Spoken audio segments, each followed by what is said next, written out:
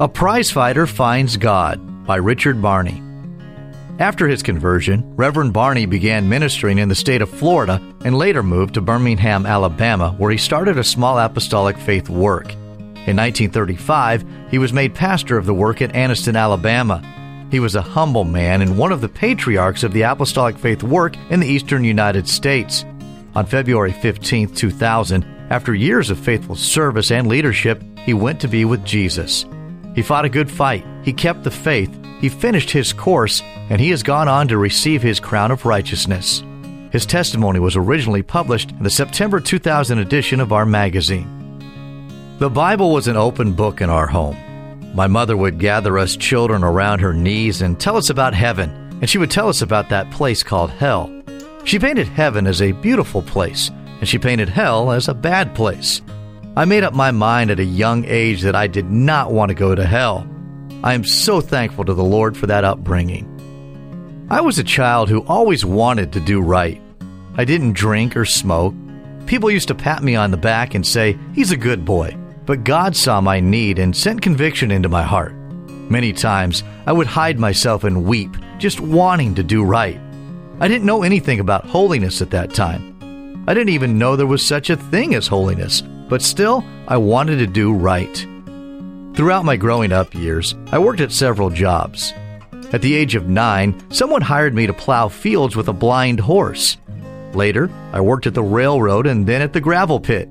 My thought was that if I made plenty of money, perhaps that would satisfy me. I began prize fighting and got really into it. At that time, I was living in the state of Kentucky. I remember so well that I left there to go to the state of Michigan with just one purpose in mind, and that was to be a professional boxer.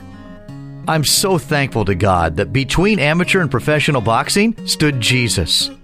At the age of 21, I returned to my home state of Florida to be married. While there, a lady gave me an apostolic faith paper, and she said, "God wants you to live free from sin." Well, I was the kind of person who, if you said a good boy did not do this or that, I would never do it. And if I had done it before, I would never do it again. My response to the lady was that if others could live without sin, I wanted to live that way too, so I gave my life to the Lord. Soon I became a professional prize fighter for the Lord, a minister.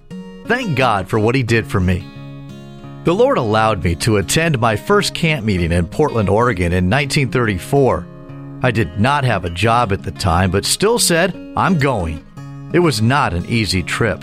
Brother and Sister Frazier and my wife and I made the 3,000-mile trip together in a Model T Ford. We had to push it to get it started, and many times one of us had to sit on the front fender to hold the brushes in the generator before it would run. We left Florida with $100, 2 jars of jelly, and a fried chicken lunch. Day after day, we knew what we were going to eat. Bread with a little jelly. That was it. The trip was difficult, with several flat tires along the way, but when we finally arrived in Portland, I fell on my knees and cried out to God because something within me said, "You are home at last." I was blessed to meet the founder of this work, Florence Crawford, and many others who helped to establish this organization. A little over 11 years ago, when I was 70 years old, I was knocked down by a car that was traveling at about 45 miles per hour. I was alone at the time and drifted in and out of consciousness, but God was with me.